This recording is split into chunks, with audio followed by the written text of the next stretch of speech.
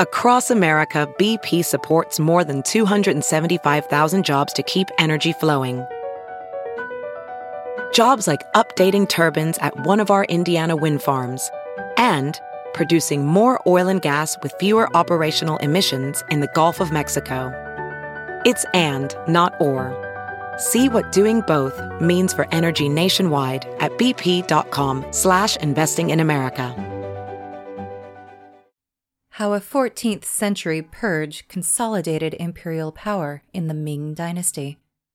Beyond the suffering inflicted on tens of thousands of people, the Huwaiyong purge fundamentally reshaped Ming government, concentrating power in the person of the emperor. Written by James Carter. Published by thechinaproject.com.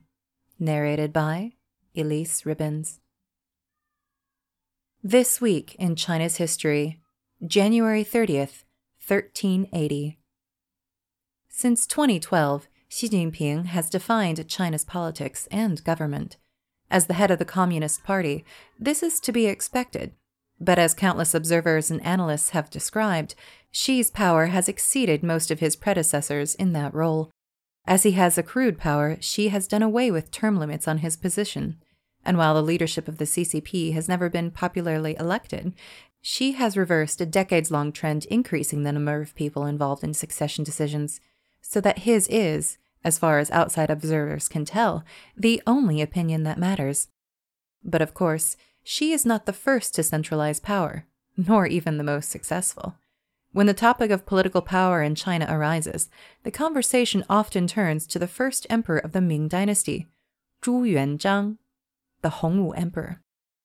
Coming to the throne in 1368, having overthrown the Mongol Yuan dynasty, Zhu set about consolidating power. And a dozen years later, he chose violence to protect his power, executing the second most powerful person in his government for allegedly plotting with foreign rivals to bring down the young Ming dynasty.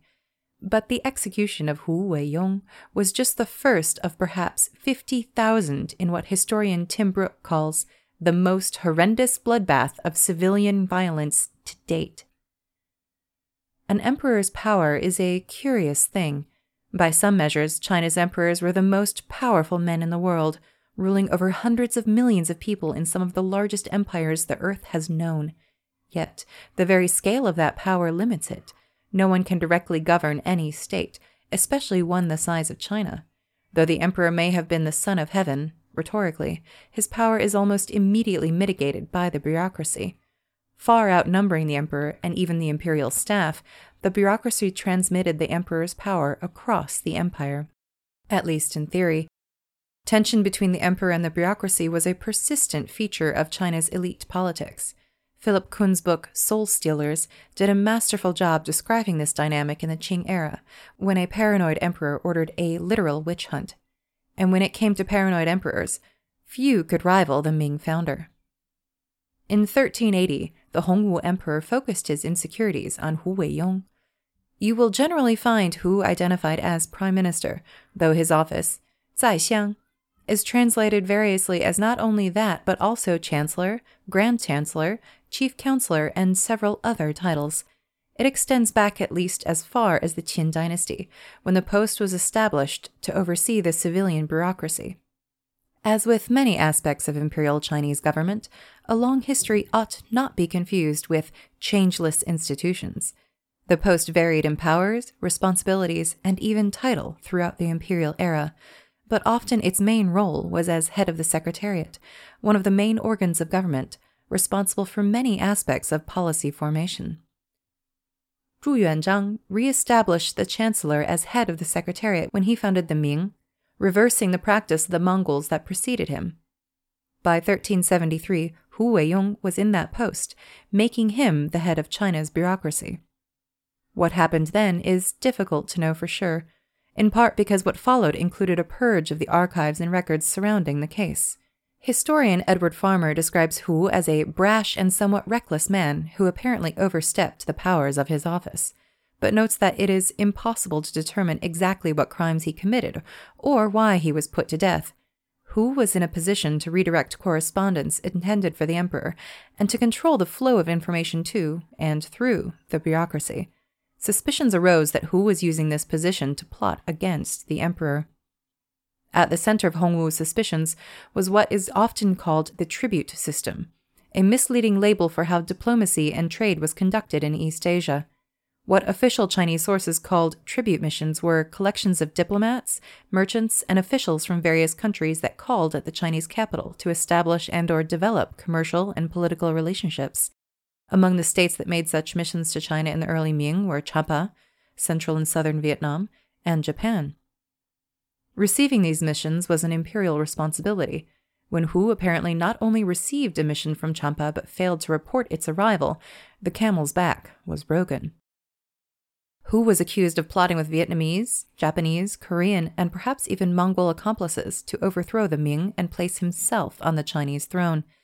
Brooke writes that the charges, woven from thin shreds of errors and suspicions, many have had a basis in fact, but it played into the paranoia of someone newly on the throne. Brooke assigns the real threat that the Hongwu emperor perceived not to Hu Weiyong himself, but to the office of chancellor.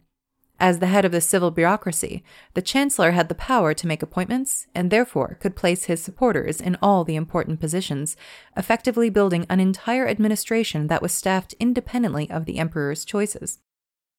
Hu Weiyong was executed, but this was just the start. The office of chancellor was eliminated at one stroke, Farmer writes, removing the one office that could serve as a voice of the officials. The emperor's restructuring of government suited his own view and enhanced his personal control. If high officials could not be trusted, he would manage the bureaucracy directly from his palace. The emperor was not content to remove the possibility that a bureaucracy could be appointed without his control or consent. He was determined to remove those individuals as well. In the immediate wake of Hu's execution, Zhu embarked on a purge to remove anyone associated with Hu Weiyong. Farmer writes that investigations into the alleged conspiracy spread through the government as thousands of officials and their families came under suspicion and were executed, some 15,000 people in Zhu's own estimation. For more than a decade, purges continued sporadically, leading to the deaths of more than 50,000 people. Although Zhu Yuanzhang claimed to have liberated China and its culture from the control of the Mongols, the purges of the 1380s inflicted a far greater trauma on the educated elite than anything the Mongols had ever done, in Tim Brooke's words. Beyond the suffering inflicted on tens of thousands of people, the Hu Weiyong purge fundamentally reshaped Ming government, concentrating power in the person of the emperor. It would take several decades, but eventually the pendulum swung slightly back toward the bureaucracy. As noted earlier, no emperor can rule an entire state directly or personally. Institutions, with different names and somewhat diminished power, re-emerged, providing some limits on imperial power. It is worth considering that the centralization of power, whether in China or elsewhere, seems to ebb and flow, diminishing just when it seems at its strongest. Of course, this is cold comfort to the many victims of authoritarian rule and executive paranoia throughout history. This Week in China's History is a weekly column.